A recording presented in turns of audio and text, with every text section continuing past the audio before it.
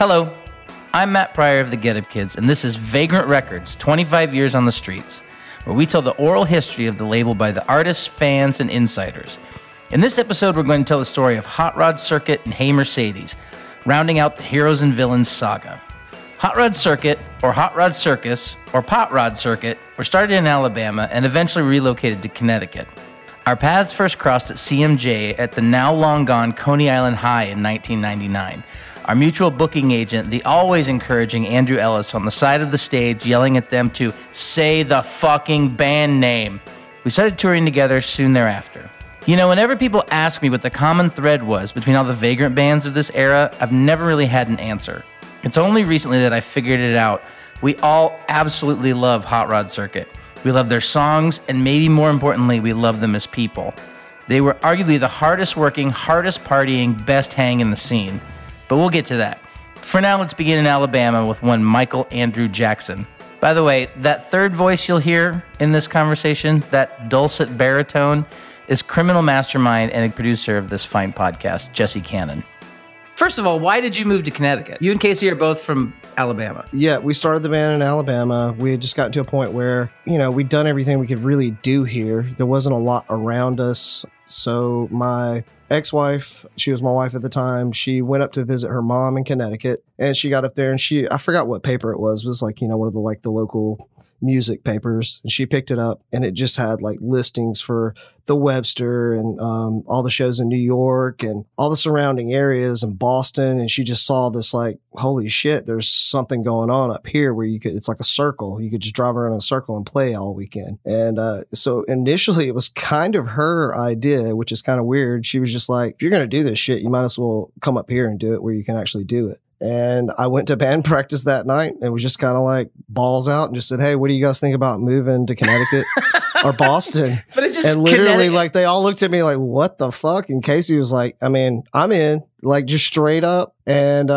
everybody was pretty much gung-ho. Wes at the time had just gone through, our drummer had gone through a divorce. So I think that was like, fuck it, I'm ready to go do something, I just think it's funny that it's Connecticut. Not that there's anything wrong with Connecticut. Yeah, I love it there, but just that you're like, guys, we're going to go and make it. You go, yeah, LA, well, I guess Chicago, the offer New York. was her mom had just bought like this big place, and it had like a apartment underneath it. And she basically said, she was trying to convince her to come up there more than anything else. But she said, if the guys come up here and they want to do it, they can crash there until they get, jobs and get places. And that's basically what we did. And we didn't do it. We probably stayed there for a couple months before everybody kind of jumped on and got jobs and ended up in apartments. But it didn't take us very long. Once we moved there, we were so freaking new that nobody knew anything about us. So when we played a show, everybody was like, who the hell are these guys? Was Casey already doing the... Casey was always a madman. Okay. That was the reason Casey's in my band. I met Casey because I was in a band and we used to record at this little old guy, Jim Marr. It's called Zero Return. This little studio by some train tracks, which sounds like a terrible place to have a studio. Literally on some train tracks. It's like having it next to a rock quarry or something. And it's so funny because you'll hear a lot of people tell stories about this guy. It's just literally this old, just imagine the most rundown shack you've ever seen, and inside this house has a Neve console and about 30 cats, and just like you walk through the bathroom to get to the drum room. It's just like the whole house is a studio kind of thing, and he lives there and just has like a bed in the corner. And it's ridiculous. But one day we were recording out there with my band, and Jim's like, man, I had this kid come in the other day. His mom had to drive him out here and check him into a hotel. And he's 15 years old. And he played like the first 20 seconds of it. And I was like, who the fuck is this kid? Like he was singing, playing guitar, and just playing. It almost sounded like Modest Mouse Built to Spill, like really early stuff, like Little Dipper kind of vibe, if you know what I'm talking about. It very like indie rock, but kind of pavement-y, in your face. And he had great lyrics. And I just said, I want this kid's number. And I just called him from the studio. I was like, dude, I just heard your shit. Let's do some shows together. And we started playing together. So he and Wes just at the drop of a hat, move out to Connecticut? Yeah. So we just, started playing together and they just said, fuck it. We got some songs. Let's move out there. The bass player we had didn't come. So my ex played bass for us until we met Jay. She didn't want to be in the band. She had kids and other things to do. She was a bass player and wanted to help us out. So she played bass until we met Jay. And then that's pretty much it. And then Wes is in the band for a little while longer. And then you end up with Porman. He played on the EP, the first record. He toured with us for a couple years. And then when we started to work on the next record, that's when he left the band. And we had Mike Porman come in for a little while, but he was in another band and he had some tours committed. So that's when we got Duggins was kind of in and out of the band. Duggins did a tour with us. And then when we got home from tour, Mike joined the band and was in the band for quite a while. So I met you at CMJ and Ellis was yelling at you. And then I feel like immediately thereafter, we were playing shows together. Oh, yeah. I mean, you guys were like one of the first bands we just started playing shows with all the time. We became tour mates and drinking buddies, quickly learning that the wonderful madness of the HRC wasn't just on stage. Everyone but Mike Porman, the band's drummer, who was straight edge at the time. I spoke to bassist, singer, and retired party animal Jay Russel about it. I think there was an element of Hot Rod Circuit that you had to embrace the chaos to a certain degree to love you as people. And it's kind of funny that Porman was in the band because he was such a square, Boston hardcore, I imagine there's straight edge. Love Porman. No, I agree. He is. I would have to say now, full circle, I am that dude. I am driving everybody around. I'm no angel, but I haven't had a drink in 13 years, 14 years. You lived enough for a lifetime in that time, probably. We had a good time. But now, Porman drinks and parties and I will, get Casey off the minivan and apologize to the sound guy for him breaking his bowl and, get Porman out of the merch booth. It's funny. Things go full circle. But back in the day, I can't believe he lasted as long as he did in the band. It's like you guys had a deal where you were going to be drunk the first half of the band and he was going to be drunk the back half of the band. Just switched. Signed in blood. Yeah, it happened. I don't know. But Mike Porman sat with us in a Yuma, Arizona jail while the U.S. Marshal was coming with felony charges. And Mike Porman was fucking laughing the entire time. That's, he's just an awesome dude. And he was the right guy to be in that band. And it's amazing. But he's an amazing guy. That's just Mike. Salt of the earth, Porman. Salt of the earth. Yes. I think I've been in that Yuma, Arizona jail too, but that's another story. Probably for similar reasons. Before Vagrant, Hot Rod Circuit put out 2 records on Triple Crown Records, which was owned by Fred Feldman, who, like the aforementioned Andrew Ellis, is an executive producer of this podcast. Both Ellis and Fred were early supporters of the band. There was a transition there into Hot Rod Circuit and playing more gigs, but shortly thereafter, and it seemed like months, we played a show at the Tune-In in New Haven, which is a legendary punk rock stronghold. It's long gone, but that's where I saw all the bands that influenced my life growing up, and most of them were Connecticut, Boston, and New York hardcore shows. But this was a show with a band on Triple Crown. They were like a pop punk band. They were super awesome dudes as well. So yeah, we played the band was Lounge, right? That's it. That's correct. Oh, okay. Or not a local, but a national touring ska band called Spring Heel Jack, which were friends of ours. And so they had us on that show and everything kind of shot off from there. Ellis reached out to us. Fred and Ellis was kind of like a package team. I mean, our first EP was out under Fred and Andrew's Montalban Hotel. Yeah, hell yeah. And Andrew started kind of just helping us book some shows or, book our own tour, which shortly morphed into him booking us. And, for those who don't know, Hot Rod Circuit and Andrew Ellis have a very father-son love-hate, stepchild that doesn't behave ever super, but you love him because he's kind of a fun dude. We have that relationship and we kind of have from the beginning. So yeah, that's what got us going. When did you meet Egan and Kevin? That's all through you guys. Really? Yeah, 100%. All right. Well, then we're done here, Jay. So thank you. Now, when Hot Rod signed, we signed to what was your subsidiary of Vagrant Records. It was our imprint, yeah. Your imprint, right. I remember and this is what I was telling Andy and Rich too when I talked to them, but just like, because we were like, yeah, Hot Rod signed into Heroes and Villains, and Rich was like, no, we've wanted to sign Hot Rod for forever, and we were just like, they're our friends, they're signed to our label, they're part of our family. I know all that was going around at the same time, but if we're going to face the facts, Hot Rod's not signing to Vagrant without the Get Up Kids being on there first, and I think that's probably the truth of it. I would say that's probably not because of our influence on Vagrant, but maybe that us signing to Vagrant made the label more able to sign, because they were. No, I agree with that, but we were going I think for us, the incentives were like where the label was growing, and the anniversary were adding on, because at the same time we were in talks with Drive Through. Okay. Right at the same time. And one was on the East Coast and one was on the West Coast. And, was Drive Through on the East Coast? No, they just came out to Strong Island to see a show, and we possibly rattled them in our van by doing the interview in there, and probably smoking way too much weed or probably not the most professional setting. But anyway, we signed a Vagrant. Ellis isn't going to book your band just because your songs are good or you're popular or any of that shit. He has to see you play and make sure that you can put on a show. So he would set up gigs to check out the bands that he wanted to work with and see if they could hack it live. Calls me the next day and he's like, hey man, these guys said you're really good. I want to check you out. So I'm going to book this show.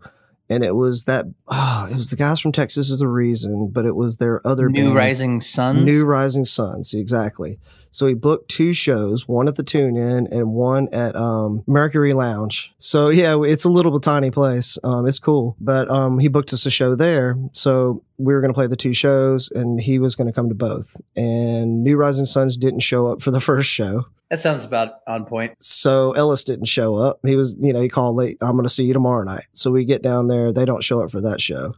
And it's literally us playing for Ellis and like 1 or 2 other the people go to the bar. Cause if I remember correctly, the bar is on the outside of where the band plays and you have to walk in, so when they walk out, it's just an empty room. So it's just us playing, Ellis just standing there staring at us the whole fucking time, just like this shit stare. I thought he hates us. Like, what the fuck? And then, we get done. He offers me a beer and then he's like, I want to talk to you privately. And he takes me in I think there's like a back hallway back there. He takes me in a back hallway and he's like, I like you guys. He's like, I don't really have time to start something with a brand new band. He's like, but I'll tell you what, if I give you these contacts, you book your first tour. He was like, and we'll talk after that. And that's basically what happened. I booked our first tour. We went on tour. I want to say it was maybe Jazz June was our first actual tour. And then halfway through the tour, I guess some people were talking. He called and was like, okay, I'm your booking agent. And that's pretty much how that started. And he just told you he was your booking agent? Yeah, I'm your booking agent. And he said, and here's what we're going to do. He's like, me and my friend Fred, they had already put out a record or like a 7-inch from a band called Garden Variety.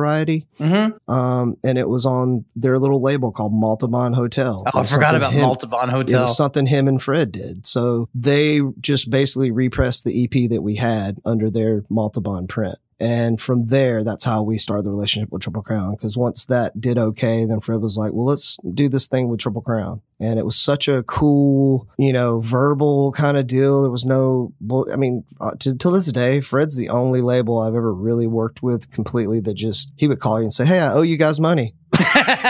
You're like, I didn't know people did that. They don't. Even the glowing terms we're going to get into about Vagrant, they don't even fucking do that. Nobody does. Yeah. So it seems like Ellis had it all kind of mapped out for you. In a sense, we all know Ellis is something else.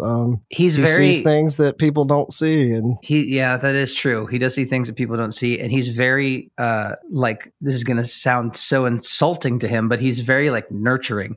He's very he genuinely and I think more so with you guys than even And I think anybody else. Like, it's just like, I mean, a lot of people, I mean, me and you've talked about it, and a lot of other bands have talked to me about it. I'm minding it because people see how close me and Ellis are. And there is an aspect where, you know, on a darker note, like Ellis was kind of like my dad for a long time. You know, when I moved to Connecticut was right when my biological father was at the time, I was told he killed himself. I found out later he was murdered. oh my God. So I was going, and I didn't really know my father. I met him when I was 12. So it was already a hard life. And when I met Ellis, he did take me under his wing. He taught me a shit ton about business and, you know, how to deal with things, and always talked with me. And, you know, he was always the guy like, don't get a fucking neck tattoo, you know.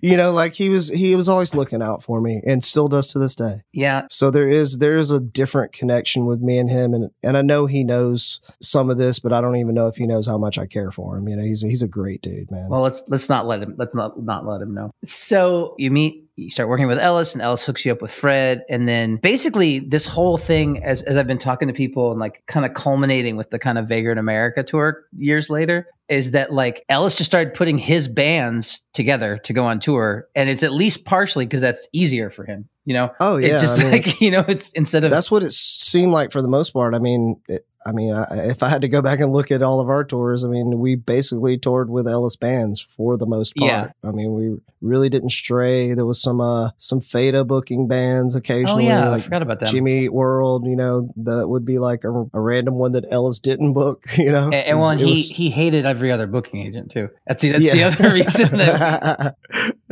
probably still does. So, okay, this thing is kind of funny. Is it like, because you put out how many records on Triple Crown before you came to Vagrant? Three full lengths and a weird record. Let's see. 1, 2. Oh, I'm sorry. 2 full lengths and a B-side like record thing. It's that Been There, Smoke That thing. Oh God, whatever that thing is. Been There, Smoke That. Yeah.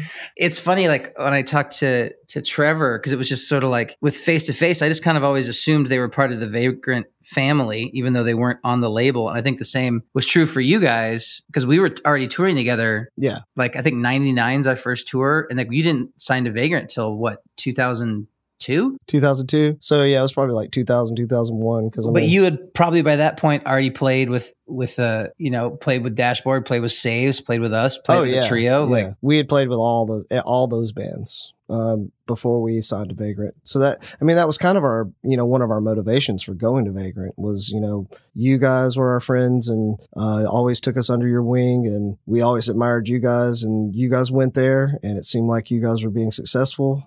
And it was even more enticing when you guys invited us there with your Heroes and Villains thing. Now, is that record on Heroes and Villains? Yeah. Okay. It was a hero. That was part of the reason we did it. I mean, because we felt a little safer being not necessarily guided, but being kind of more under your guys' wing than getting lost in some label. Because it was a lot of bands. Saves the Day jumped on, they were doing good. Dashboard jumped on, they were doing, you know, all these bands were jumping on, and it was like, well, it seems like the smart thing to do. And the Get Up Kids are doing good, and Matt seems like a good businessman, so let's do this shit. Well, I have my ups and downs. I remember having a conversation with Rich when you guys were coming on, and I was like, so they're on Heroes and Villains, and he's like, no, they're not. And I'm like, yeah, dude, they're, and he's like, no, I've liked Hot Rod for like years, and I'm like, I don't give a shit. They're part of our team.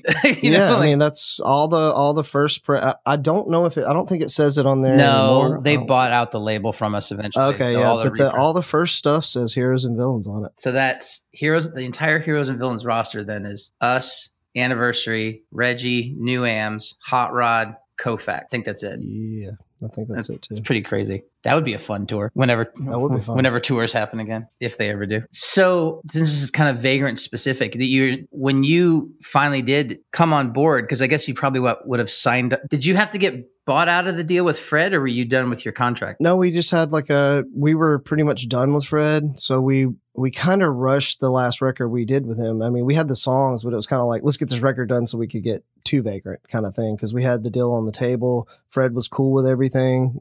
We didn't get bought out. It was just, we were done with our terms. Mm-hmm. All we had to do was complete a record to be able to sign, and we completed the record. And I think it was the day we completed the records, we signed like a few days later with Vagrant. And then if I remember right, did Vagrant invest in that record a little bit? Like, did they give Fred some resources to help? Like, you don't quote me on this, but I think they might have helped with some like posters and some press to kind of like with with us touring so that it would, I can't remember.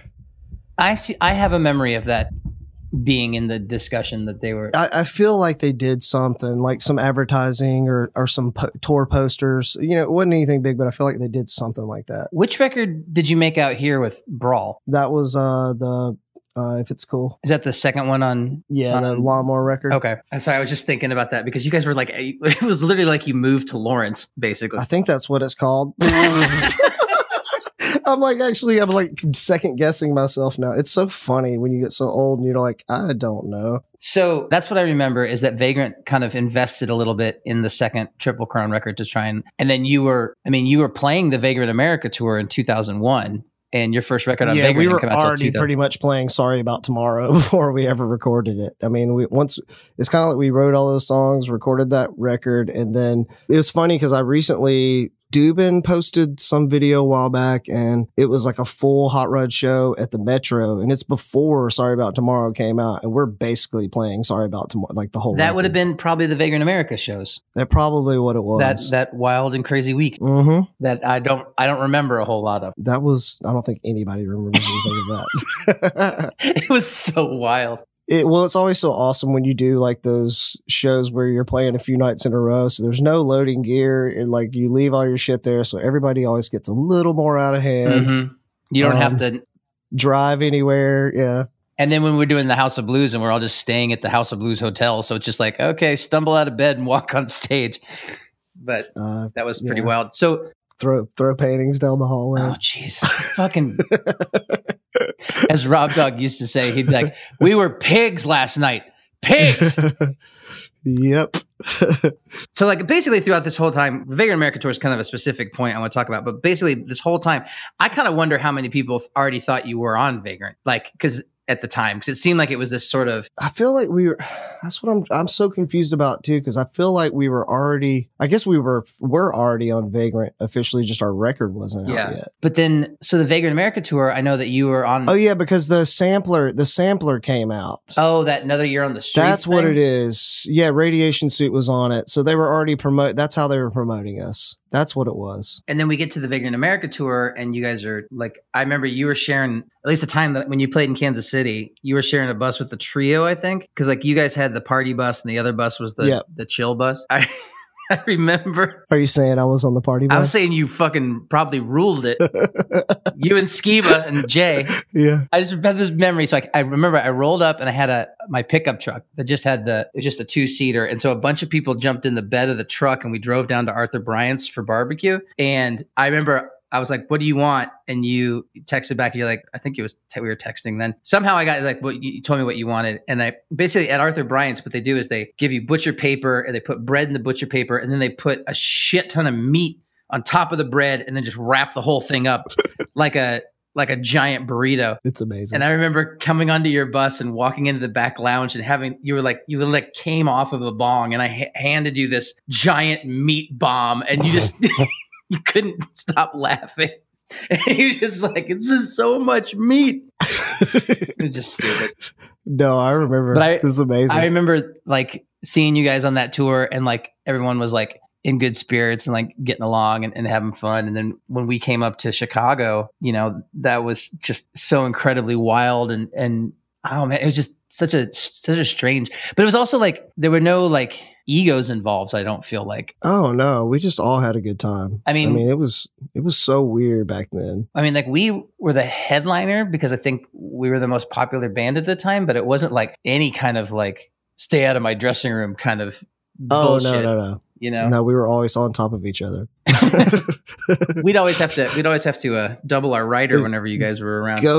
The 4-night run of Vagrant America in Chicago is a blur, but there's one story that everyone remembers. Jay helps me break it down. So here, I'll tell the story and you tell me if I'm getting anything wrong. So when we're at Vagrant America in Chicago, I don't know if we got free tickets or Egan, probably Vagrant bought tickets to a Cubs game. And I remember he did. It was you, me, Skiba, Rich, Ellis, probably Jackson. I'm sure there were other people there. Actually, I was the only guy from Hot Rod there because everybody else flew home. Oh, that's right. Because you guys only played like 1 or 2 nights and then bounced or something like that. I don't remember. Yeah, 2 nights, I think. We're day drinking, even though we have a show that night. And it just keeps going this thing about like, Jay just starts going, I could streak the field. And we're just like, no, Jay, whatever. And you're like, no, I could do it. I could totally do it. And Egan goes, I'll give you $500 if you streak the field. And you're like, I don't know. And it gets up to like, in my mind, it's like only $2,500. You think it was $5,000? No, I believe it was bail plus. Oh, that's right. It was bail. It was bail plus like $500. Yeah. And the voice of reason, the person who said you can't do that, was Matt Skiba, who's arguably one of the, and it was just because he's a Chicago native. And he's like, you won't get thrown in jail. You'll get beaten to death. When Matt Skiba tells you not to streak at the Cubs game, you don't streak at the Cubs game. That's it. If Matt's the voice of reason, Matt, who I've blown, fireballs, 15 feet into the air and burned the roof of my mouth with. And, we've had a lot of good times. When he tells you not to do something, you just, if he thinks if he thinks it's too dangerous an idea, then it's definitely. Like it sounds like you were already kind of part of the family before you even put a record out. Because like you guys, I mean, we already were friends with Saves the Day. We were already friends with Dashboard. I mean, we did van tours and festivals with Saves the Day, and we took Dashboard on his first couple of tours, so we were already friends with him when it was just him and an acoustic guitar. The fan. We need to talk about the fan response for Sorry About Tomorrow. We started touring in '99 together, and then Sorry About Tomorrow came out. We started touring in 99 together, and then Sorry About Tomorrow came out in 2002. So in that time, you guys were like writing all these songs and playing all these songs live, and then you were saying that you basically signed a Vagrant contract the day after you turned in the last Triple Crown record. What was the process like writing the record, and then I don't even know where you recorded it and with who? So Sorry About Tomorrow, we basically, as soon as we had some time off, I remember we were living in Connecticut at the time, and we had this that same place where my mother-in-law had that room downstairs. No one was down there, like living there at the time. So I think I like rented it out for like a month or something like that. So we set the whole band up down there, set up some recording gear, and literally just got in a room. I think I had maybe a couple of songs written at the time, but we just literally worked every day until we had Sorry About Tomorrow written. And we ended up going to College Park, Maryland to make the record with Brian McTernan. Oh, that's right. I did know that. Yeah. So he was an old friend of Poorman's. They went to school together. So they had known each other for years and worked on a bunch of records together and done things. So Poorman really wanted to go do it with him. And it was the first record we ever did with a click track, which Poorman had never done that. So he really wanted to do it with Brian and, somebody he trusted and somebody that could help him with it. So that's where we did that record. Was he already doing things? He got to be a pretty big producer in the scene. Yeah, he had already done, like at the time, I want to say he had already done like Hot Water, Saves the Day. There was a Recover record that I love. God, I mean, that record sounds so good, but one of the best sounding records ever. Dude, it's kind of why I wanted to go there. It's like I heard that, I was like, fuck yeah, I'll go record with this guy. Like, we don't have anything that sounds like this. It's fucking insane. Like, I still listen to that EP to this day. And when I track drums, that's like my go-to. Like, I go listen to that record to make sure my drums sound like that. How long did you take to record at that time? I want to say it was like a full month. It was yeah, but he had a garage out back that just had this really nice studio. We made the record there. He taught us a lot. If you're listening to this podcast, it's safe to say that you've heard or owned a record that Brian McTernan has produced. Here's an abbreviated list. Hot Rod Circuit, Hot Water Music, Thrice, Census Fail, Texas is the Reason, The Promise Ring, Cave In, Converge, J. June, Piebald, The Movie Life, Snapcase, Bane, The Bled, Monine, and on till the break of dawn. Is the first record you did for Vagrant the Hot Rod record? Yeah. How'd you hook up with those guys? So Poorman's one of my oldest friends. I think that I played in a band called Ashes, and we played a show that Jamie Josta from Avery booked for us when I was I think I was 15 or 16, and Mike Poorman was at the show, and we became friends. And then when we both ended up in Boston, he was in a band called Shyness Clinic. Mm-hmm. We played with Shyness Clinic. And I recorded them, and we just were very close friends. So I think my recollection of the Hot Rod thing was they were staying. They would stay with us from time to time when they would be on tour. And one weekend we just recorded a song for fun. It was like Radiation Suit, I think it was called. And it came out awesome. And I think Vagrant was like, oh, you guys maybe just do this with Brian. Well, because you already had quite the pedigree at that point, right? Yeah.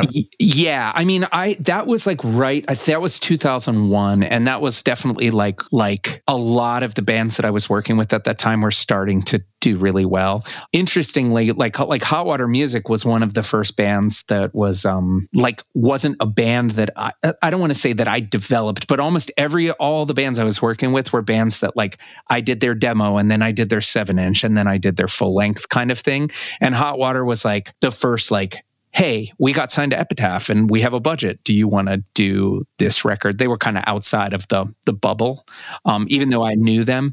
And I think same thing that was right around that same time with Hot Rod, where people were like, oh, we could do this with Brian. I mean, I think I was only like 21 or 22 years old then. Yeah, you've got, so tell me about making the Hot Rod Circuit record. So that was a real crazy record because we did pre-production and then the first day of tracking was September 11th, 2001. Oh, wow. So like I remember that at the time my studio was in Beltsville, Maryland, and I had built like a building behind the house, and that's where the studio was, and the bands lived in the basement. And I just remember coming down and like turning the news on and seeing the second plane hit the towers and being like, holy fucking shit. I went down and like got Poorman up and we were like watching TV in shock. And I mean, you have to keep in mind, we're like 10 miles from the Pentagon. Oh, wow. So it was a crazy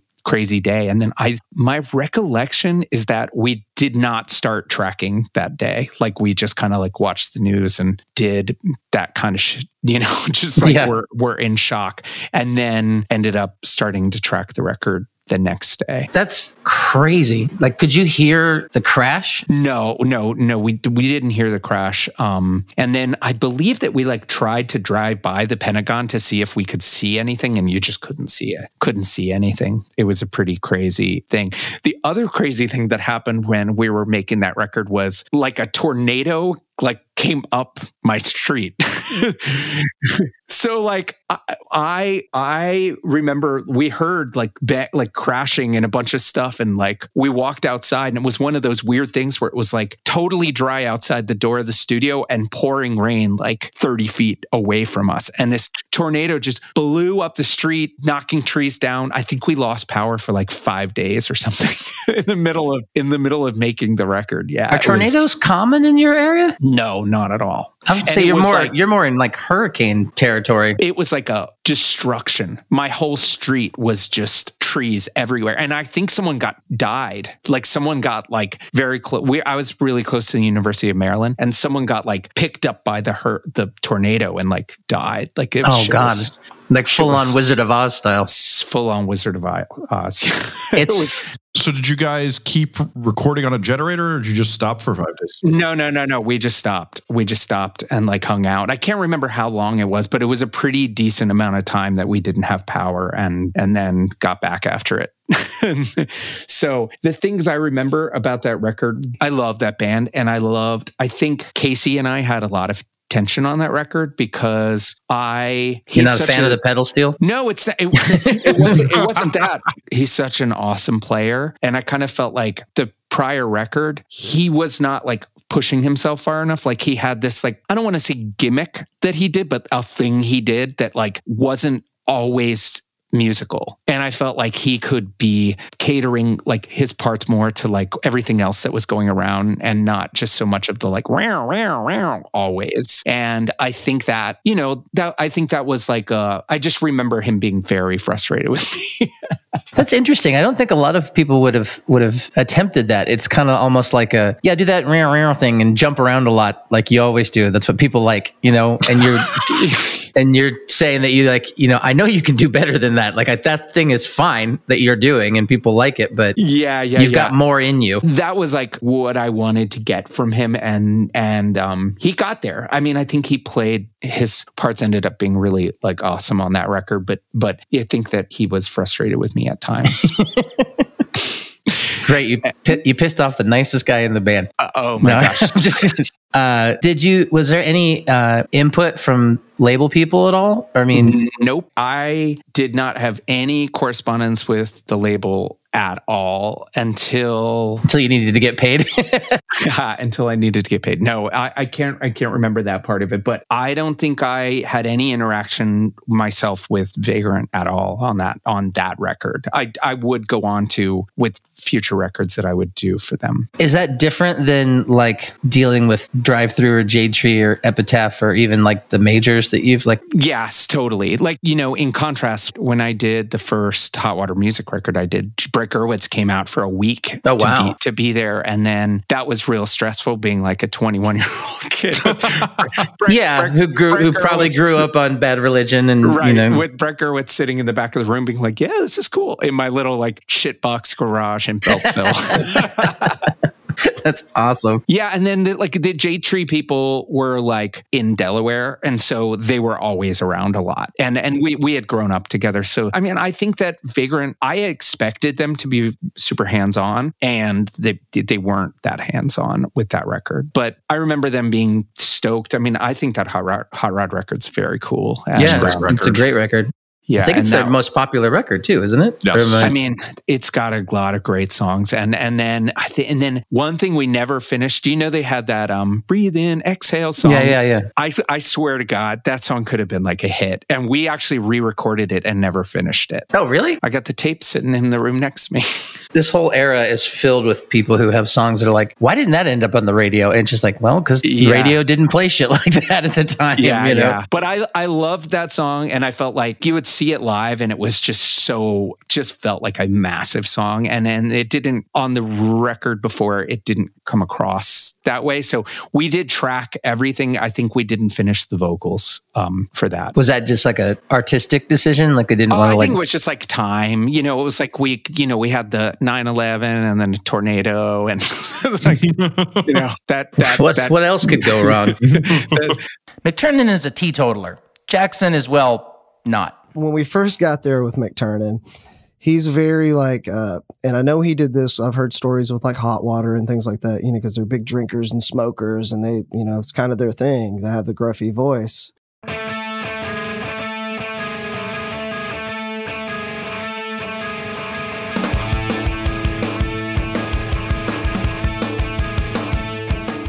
The very first band the Get Up Kids ever toured with was Braid. Like the Anniversary, they taught us how to celebrate the absurdity of this weird job that we all have. We probably have played more shows with Braid than any other band, including our first trip to Europe. When they broke up, 3 of the members decided to start fresh with Hey Mercedesx, and we wanted very badly for them to be part of the Heroes and Villains family. I spoke to singer and guitarist Bob Nanna about the Braid to Hey Mercedesx transition. Why did you start Hey Mercedesx as opposed to like if Roach didn't want to be in Braid anymore, you just kept going as Braid? I think we just had so much experience and time spent together, not only in a band, but as friends. And I feel as though through all the recordings we did and all the touring we did, his presence in Braid was essential for it to be still Braid. And if we were to start a new band, I think it would be odd to have a new second voice singing some songs. It would seem a little weird to me, because with Hey Mercedesx, it was basically just me singing. But with Braid, Chris and I were pretty adamant about just splitting up the songs as we were comfortable with, but making it a point not to sort of hog the mic literally. And Braid broke up because we were sort of all sick of each other, but also Chris wanted to start a new band and go in a different direction. And yet Todd and Damon and I were still sort of gung-ho about the direction we were in. And so that's why Hey Mercedesx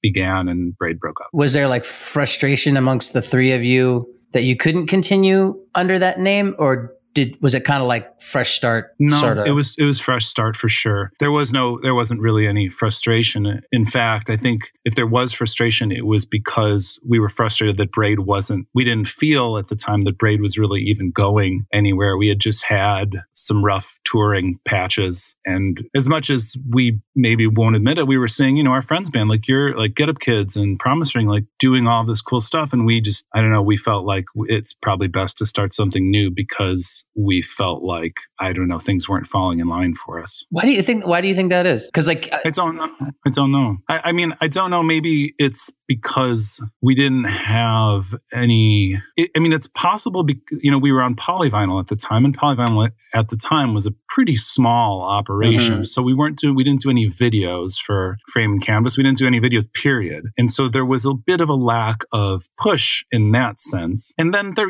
there may have been a bit of just a tiny bit of inaccessibility. I mean, we weren't, we got a little jagged sometimes musically. That what do you mean by that? Wasn't people's real cup of tea. I mean, I don't know. Like nobody wants to count when they have to like do their sing along part. I don't know. You know what I mean? It's something that we might have been frustrated at the time, but we weren't like pissed off really. We were just like, well, let's just start a new band. But the funny thing is when we started Hey Mercedes, we didn't make a real conscious effort to smooth anything out, at least for the first album. Yeah, I was going to say, I don't think of Hey Mercedes as all of a sudden like a power pop band or something like. No, agreed. I mean, it was just like, well, this is what's going to happen. I sit down and you sit down and write what you think is something else. And people are like, no, that sounds exactly like something you would write. And you're like, oh shit. Oh yeah, I guess. I mean, do you think that was confusing to people then? That like it's like, why didn't you just like I understand that kind of like a weird marriage, and like it just wasn't the same. But like I assume because it's like I don't know, just it's interesting. But so when you guys started Hey Mercedes, mm-hmm.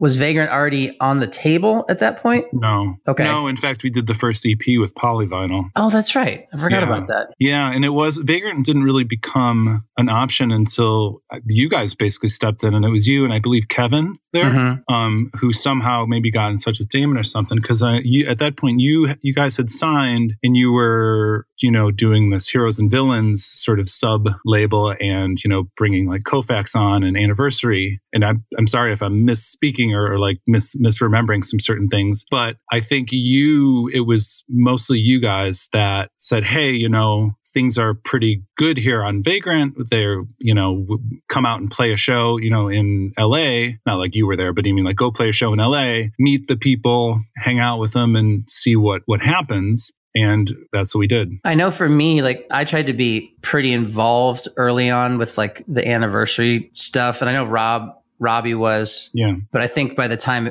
it was, even when Koufax had come out, by the time you guys, it was just, I was sort of like, no, I trust Vagrant to just take care of you. You just come in. And, but yeah, I assume I had heard that EP, the Polyvinyl EP beforehand, but it was more like what we were kind of trying to do with the Heroes and Villains thing is just like, we want to put out our friends' bands that are good. And it doesn't hurt. It obviously doesn't hurt. Probably didn't hurt for Vagrant to hear that. Oh, and by the way, these bands are immediately going to go out and tour like nonstop. Like these are hardworking bands. Yeah. Well, and it's not like you're a baby band with no name recognition either. That's true. Just you're 3/4 of Braid are starting a new band, and it's in the same. It's two guitars, drums, bass, and vocals. It's not like you started an instrumental electronic thing. Yeah.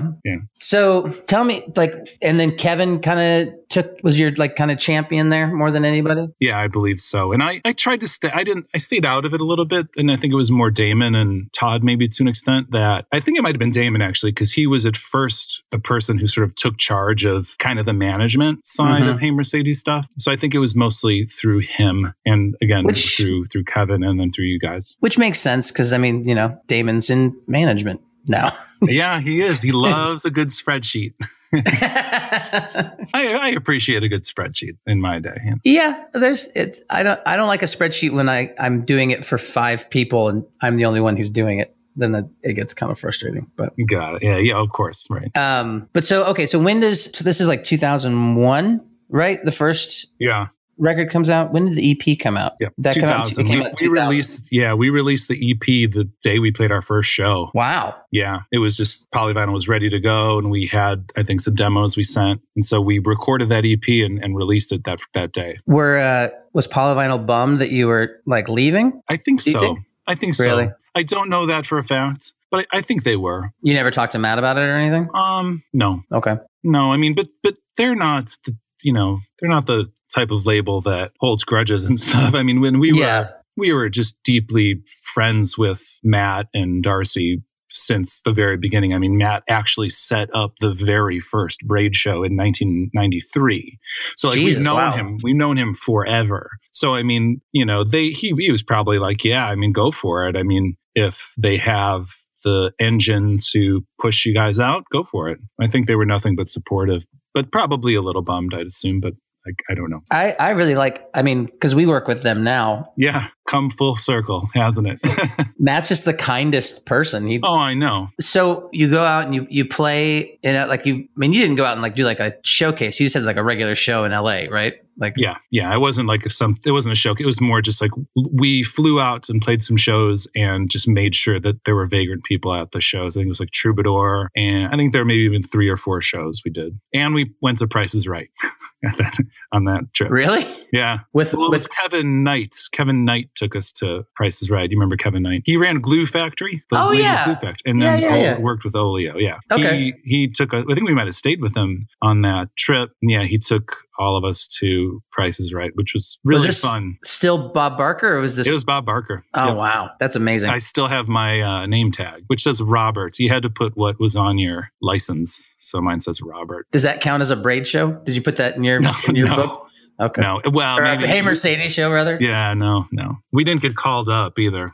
And honestly, I was happy about it because I was in the back being like, oh my God, they better not call my name. I was so nervous. So where did you record the first record? At Pachyderm. So have you ever been to Pachyderm? I haven't. Is it in Wisconsin? Close, yeah. It's in Minnesota. It's Cannon Falls, Minnesota. It's like an hour outside of Minneapolis, south maybe. I'm not exactly sure, but I'm pretty sure that's right. But yeah, Pachyderm, I believe that might have been where From Here to Infirmary, the Alkaline Trio record was recorded. But I know they recorded some stuff there. And I believe parts of In Utero might have been. It's all of In Utero.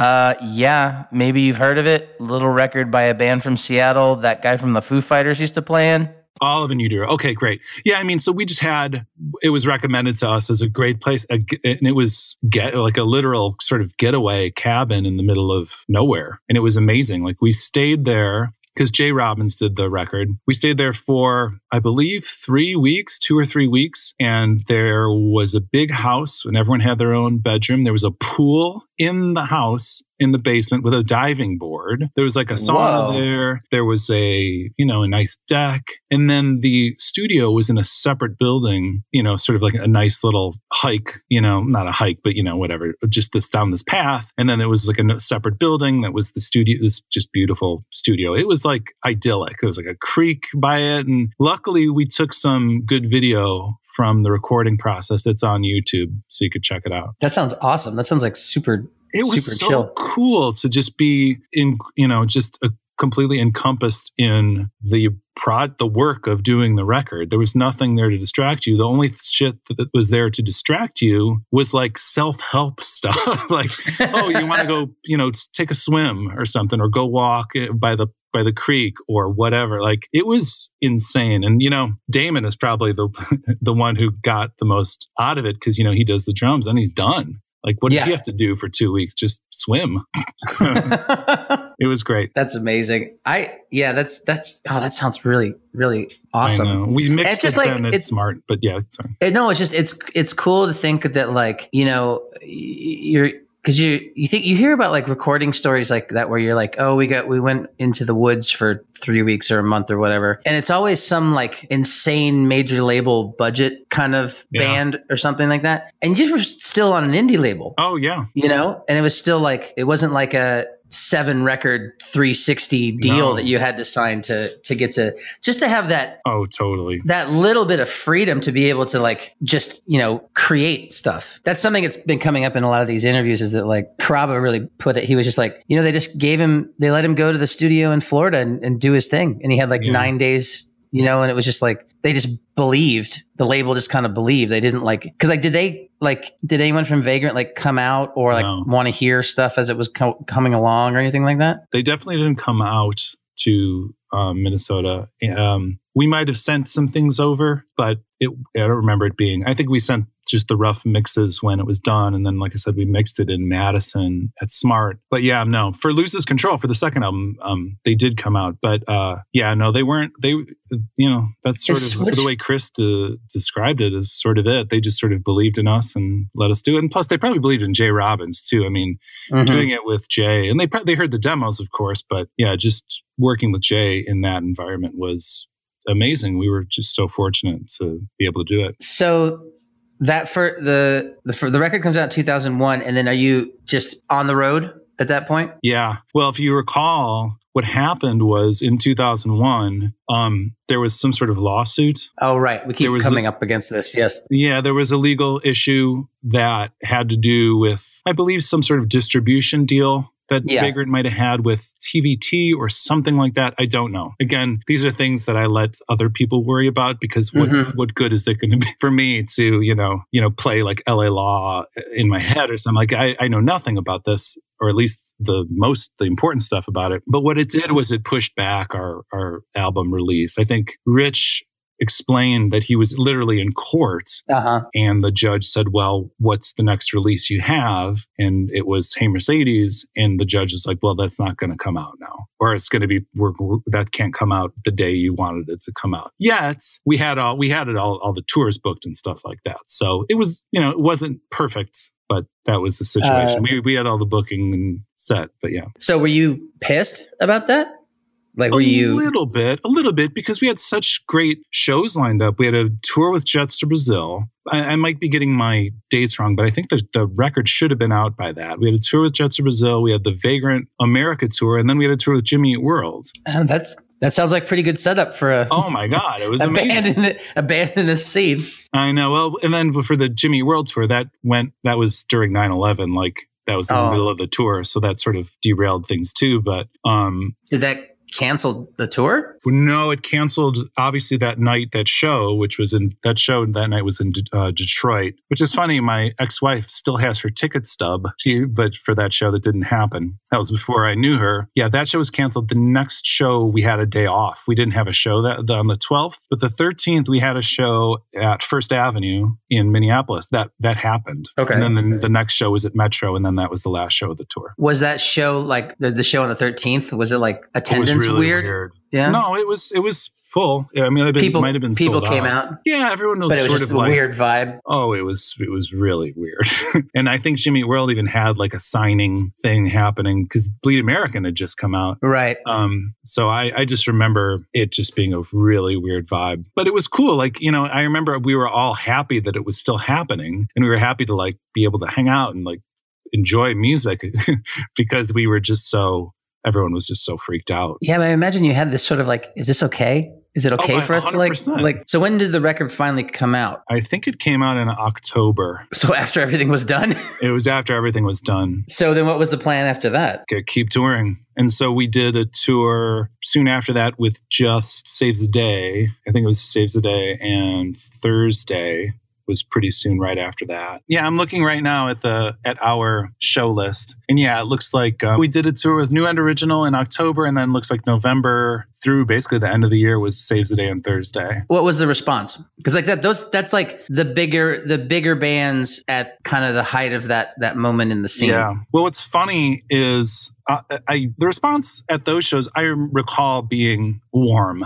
and really cool and fun. And they were big shows, and people weren't like pissed that they had to watch us before they got to see Saves the Day on Thursday. And even Thursday was sort of in that beginning-ish stage of them becoming pretty big at that point too. But so like, what was your guys' like kind of attitude at the time? Like, did you feel like you were being well received and well taken care of by the label? Did you feel like you were supported? We did.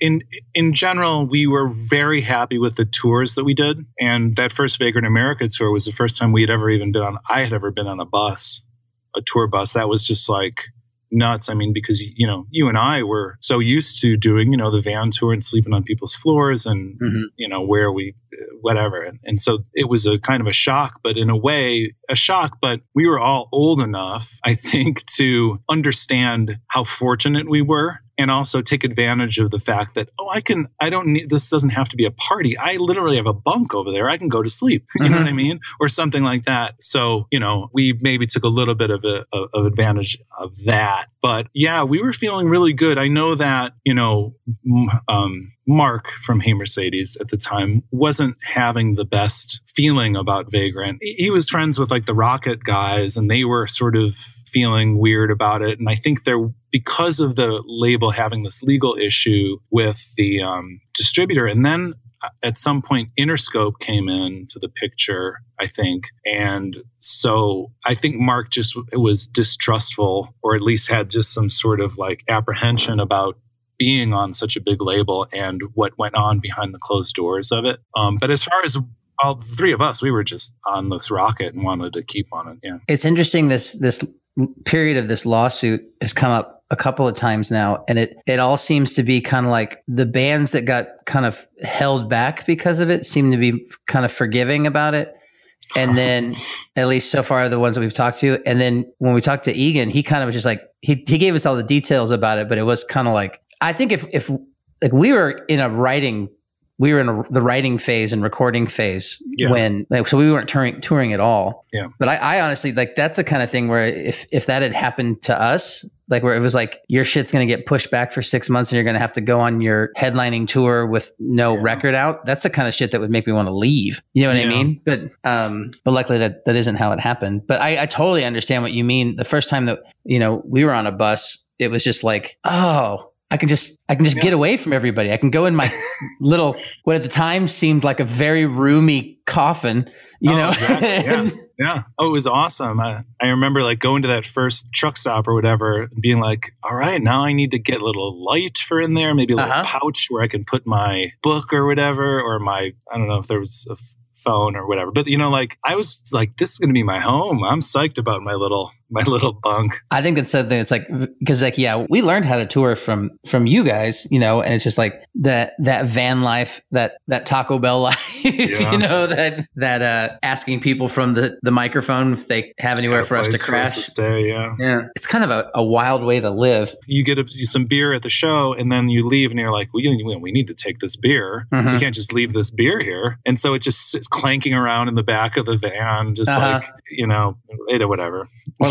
Or like you hit a stoplight and then all of a sudden this beer can just rolls up to the front. Yeah, and you're just like, well, I mean, but even that van life is better than what we had that first time in Europe when we were all in that one van, like crammed in on top of each other. Yeah, the van and the little station wagon. We had a Sprinter with the gear in it, and then we had a little like sedan, and like we had 2 bands, 2 merch guys, the driver, and at one point Rob Dog and Dirk. Like it was the nightmare. We were crammed in smashed for 6 weeks, and it used to be like the most coveted seat was shotgun in the sedan. And Chris Broach from Braid would get up at like 5 a.m. and yell shotgun. And then he would always take it. I was so mad at him. What he would do sometimes is set an alarm and then go out and sleep in shotgun. Like he'd get up at like whatever 5 and be like, just get up and then go in shotgun and sleep there. So like there wasn't even any calling it because he was already sitting in it asleep. Sneaky motherfucker. So, okay. So tour 2001. Sounds like things are going good other than that hiccup, except Mark was feeling like a little hesitant. And I think rightfully so, because that is kind of a shady, but it's interesting to think of like where he's coming from and where you're coming from. The three of you guys have all put in your time. I don't know what Mark's touring background really is. Yeah. I mean, before that, he was in Alligator Gun, was the band Alligator Gun, but then he did a lot of touring. Was Was Scott Schoenbeck in that band? Schoenbeck was in it. Damon was in it for a little bit too. I'm not sure if they were all in it at the same time. It had a kind of a revolving cast. Okay. But he also did a bunch of tour. He guitar tech for Jets Brazil. He did a lot, or for Promise Ring as well. Like he actually did a lot of touring. So what happens at that point? So you're getting into like around into 2002. Mm-hmm. And so when do you decide to start making the next record? Well, what happened was it was in late 2001 or 2002, we got asked to go to Japan, and Mark sort of put his foot down and made his little stake in the ground and said, "This is a bad idea. We shouldn't go. I don't want to go." He just thought it was a bad idea for all of the reasons. He thought it was a waste of money, waste of time, just whatever. And part of this show or this tour, we were going to be playing this festival. It was something we really wanted to do. And so we were like, it's like Braid all over again. We had this meeting where it was Bob, I'm seeing my name Bob here. So I said Bob. It was, me and Damon and Todd, and we're just like, well, we want to go to Japan. He doesn't want to go. Maybe we should split ways. And we had already, at that point we had our arguments and stuff. So that's what happened. And then we had our friend Sean O'Brien fill in, and then we're just like, hey, do you want to play a few shows for Hey Mercedes? We have a book. We have like 3 shows booked around Chicago and Japan. Do you want to go get a passport? Sounds like a horrible tour. Yeah. So it was fun. That was really fun. The tour, or that show that we did in Japan, that was a festival. It was wild. It was with Album Leaf. And I think Tristeza as well, but then cool. a bunch of Japanese bands. But our set time, I believe, was like 2 a.m. and we were not the headliner. Like literally, when the headliner was done, and I remember the headliner, they were called 5471, I think. They were really amazing. But when Sean, by the time that happened, the rest of the band had gone back to the hotel. But Sean, the other guitar player, and I stayed. And when we left the venue, it was morning. It was light out. It was wild. So it was just like an all-night concert? Yeah. It was really, really cool. That's crazy. And so then I don't think Sean ever was going to be the permanent member of the band. We had our friend Mike Schumacher, who was in a band called Shieldbound and had done some touring and stuff. I think he was, friends with Damon.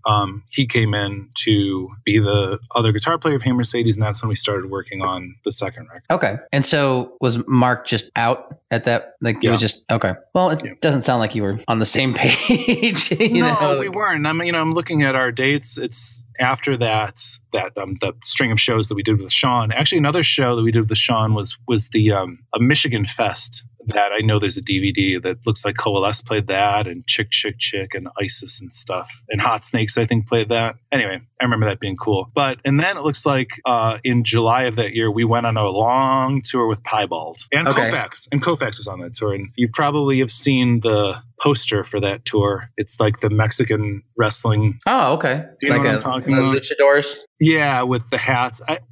And the poster it was in a like Friday Night Lights or something. Like it showed up in a few places, and Joby did it. This is the time when like for some reason TV shows started getting requesting like Vagrant posters, like if they ever wanted to decorate like a teenager's bedroom or something like that. So the funniest one for me, like it's like all through like the early 2000s, is that my first solo record, which has a picture of my then 4-year-old daughter on the cover, showed up in a bathroom scene in that show Party Down. Oh, wow. And I was just like, that's a 4-year-old on a poster. Yeah. I still get those from time to time. People are like, they got a Get Up Kids poster in this kid's bedroom on this show. There was they a got the Losers Vagrant Control package poster on the wall in Shameless.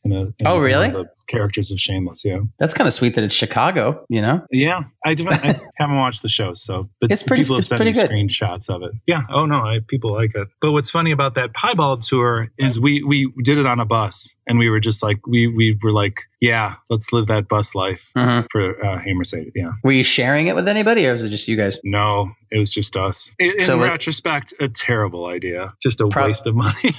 Well, you got to find that balance, Like it's like exactly. You can't sleep on floors your whole life and expect to want to keep doing it. That's true. Yeah. So when did you start working on Loses Control? In 2003, I believe. Yeah. Because here we are we played in Cambridge because we recorded Loses Control in Cambridge with Paul Kildare and Sean Slade, who we were really excited to be working with them. They did the Bends, or worked on Radiohead the Bends, and a bunch of other really amazing classic records. They might have done one of the Hole records. Yeah, they did live through this. Okay. But so we went to Boston or Cambridge and rented like an apartment. This is before Airbnbs were a thing. And so we had this apartment for like 2 weeks or 2.5 weeks or something like that. And then every day we would just get up and then go to the studio, which was called Camp Street, in Cambridge. And it was, upstairs in a building. It was small and cramped, so it was not like Pachyderm at all. It's Also, the opposite. I know, in the middle of a city. Also, I didn't do any personal pre-production for Loses Control. Normally when I'm working on a record, and I did this with every Braid record, and I did it with Every Night Fireworks for Hey Mercedesx, is I will do deep dives for every song and come up with just ideas for production things, for cool things here, for harmonies there, for blah, blah, blah. And to the point when I got to Pachyderm for Every Night Fireworks, I presented this to Jay Robbins. He's like, well, you just produced the record. And it's just like, no, I just did whatever. This is just ideas, we'd go over this. I decided for Loses Control not to do any of that because I thought, well, these guys are pros. I mean, everybody at that point was professional, but I mean, like they have like such a great resume and track record of working on these records. So I'll just let them do their thing. And they didn't do the thing. And I don't know if that was they just don't do that and let it just sort of ride and play, see what comes to them.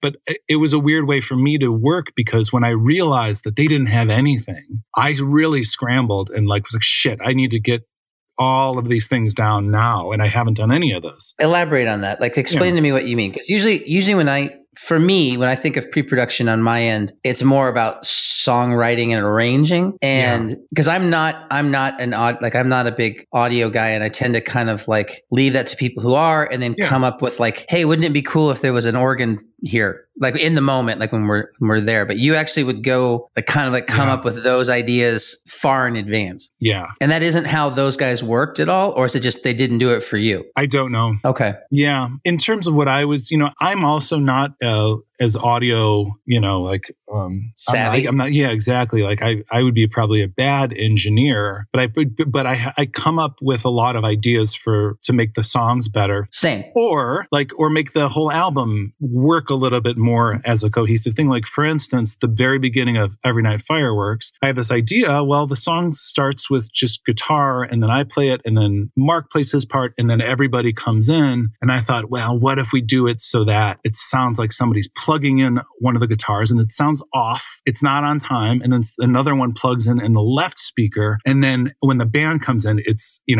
all guns a-blazing. But it's just that's the shit that I was coming up with. But then in addition to weird production, things like that, I'd be like, oh, this part I want to sing in a megaphone. Or this part I really want to do harmonies here. And these are the harmonies I've come up with. Let's see if they work. Or this part, I want a female vocal here, and I want some percussion here, that sort of stuff. It's less about that's really interesting to me. I never knew that about you. I never knew that was part of your process. And we've talked about songwriting before, but I guess we've never really talked about being in the studio that much. No, that's really interesting. So after fast forwarded through the solo records I did it forever.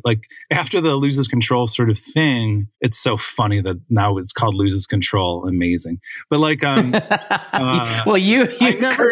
didn't even think about that until now. But yeah, exactly.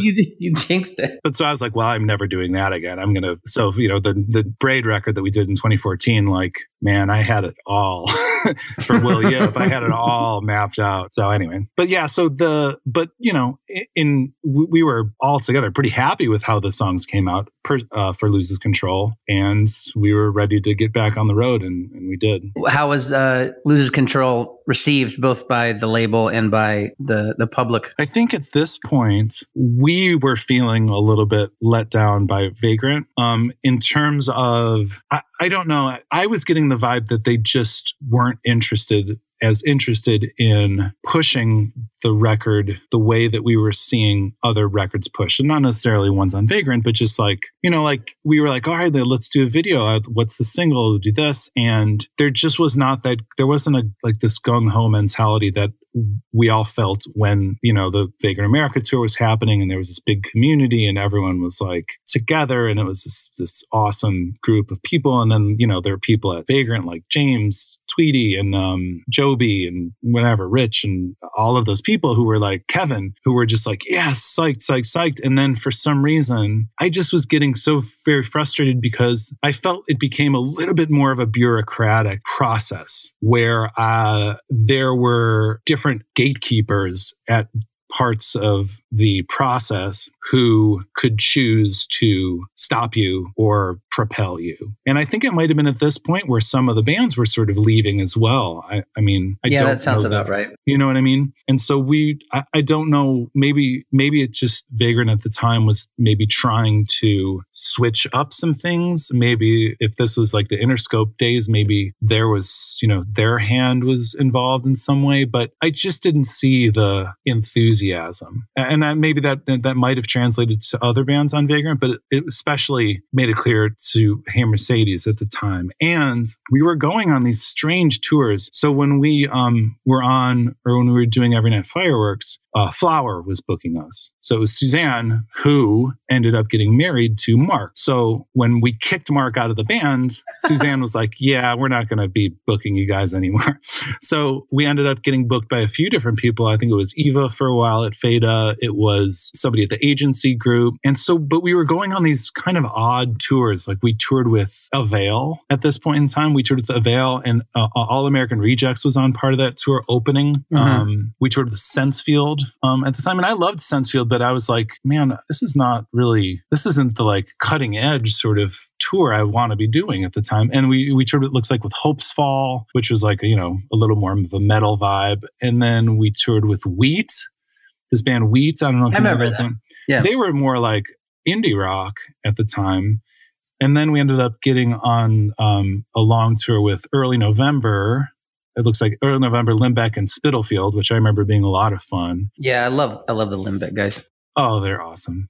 But then the last tour, this was like the last tour Hey Mercedes did, was with Saves the Day, Granddaddy, and the Fire Thefts. And that was, I think, when In Reverie was out. I remember that time period with Saves because it was like they were getting all this like shit for In Reverie. And it was kind of like, well, then try to pair them with like more of an indie rock. Yeah. And I think that there was an element of that with a lot of the bands. Apparently, the fan base had gotten real rigid in that time, and it was just kind of like anything that you did that was kind of different was sort of like Dylan Goes Electric level of betrayal. And it was just, I don't know, there was something like in the air at that time where it was kind of like the magic was kind of gone as far as. I loved that tour though. I was psyched to play with Granddaddy. I loved Granddaddy. All good bands, like all good bands. But I do wonder, like when you're talking about like that time period and not feeling like you had the full support of the label. Unless that was like directly communicated, I have to wonder, and I don't know if I'll ever get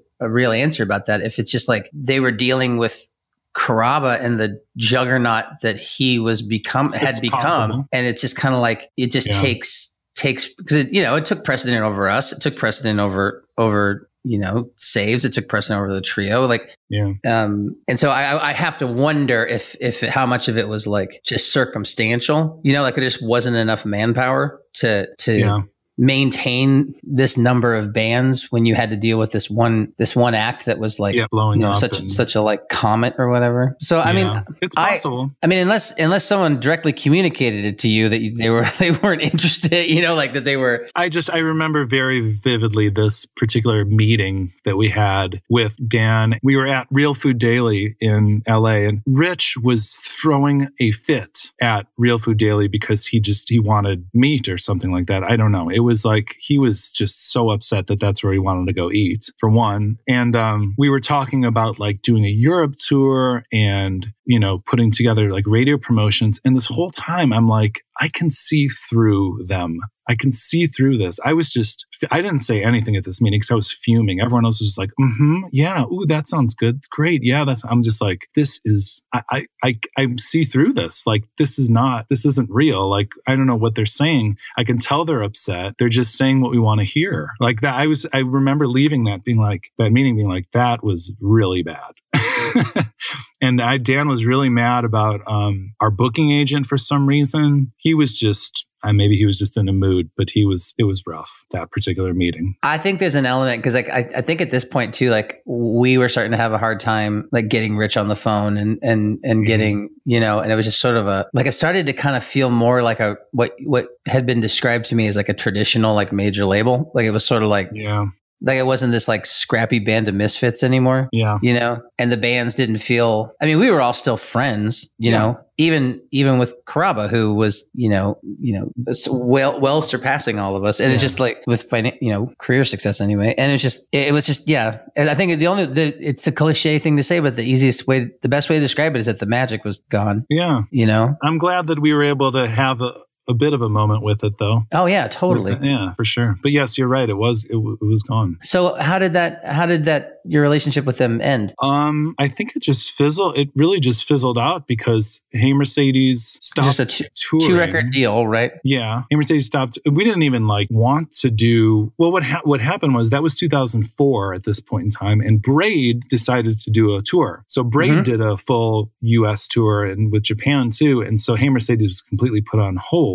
Mike from Hey Mercedes actually went on the Braid tour and did sound for us. But do you remember on that tour in the spring of 2004, I quit Get Up Kids, but we still had to do the 7-week-long Dashboard tour. Okay. And I would say we hated each other, but I hated them and they hated me. They were all getting along fine. But we came to see Braid play. I think we were playing the university, like it was some like university stadium in Tampa. We played and then we're like, Braid's playing in St. Pete. And it's like, okay, let's get cabs and we'll all go over there. And it's like the one thing we can all agree about. It's like, we want to go hang out with Braid. You're never going to guess what day you're never going to guess what day that was. That was June 14th. That was my birthday again. Unbelievable.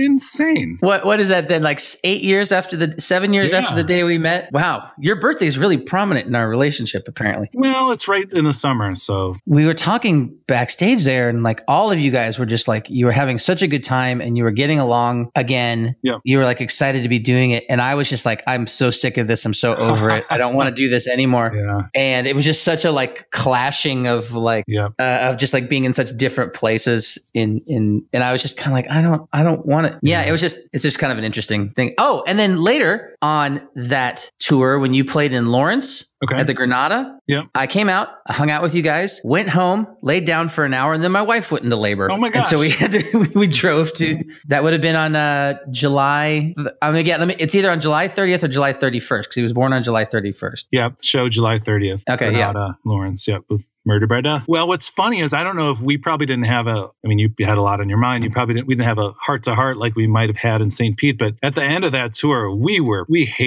so pissed at each other. Yeah. Like Braid, we were just like, yeah, this is not going to work anymore. Towards the end of that tour, the shows were getting kind of bad. Yeah. Why is that? Don't know. Oh. We did a similar thing where we, in 2000, I don't know, maybe 2009, where it was like Rob was playing in Spoon and we had gotten Get Up Kids back together and it was just like, okay, we'll go on 2-3 week tours and, with like a month off in between and then we'll go to the UK or do Europe for 3 weeks. And then Rob's wife got pregnant and he was like, okay, I need to have this time off for baby. And then this is the only window I have to do Get Up Kids before Spoon starts up again. So we did like 6 weeks, like crammed all together. And it was just like, we wanted to kill each other. Yeah. Do yourself a favor.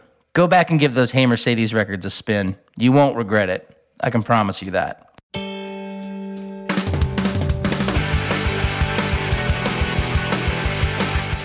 That's it for this episode of Vagrant Records, 25 Years on the Streets. Our next episode, we will begin to tell the story of Dashboard Confessionals, so be sure to subscribe to the podcast and rate it on iTunes.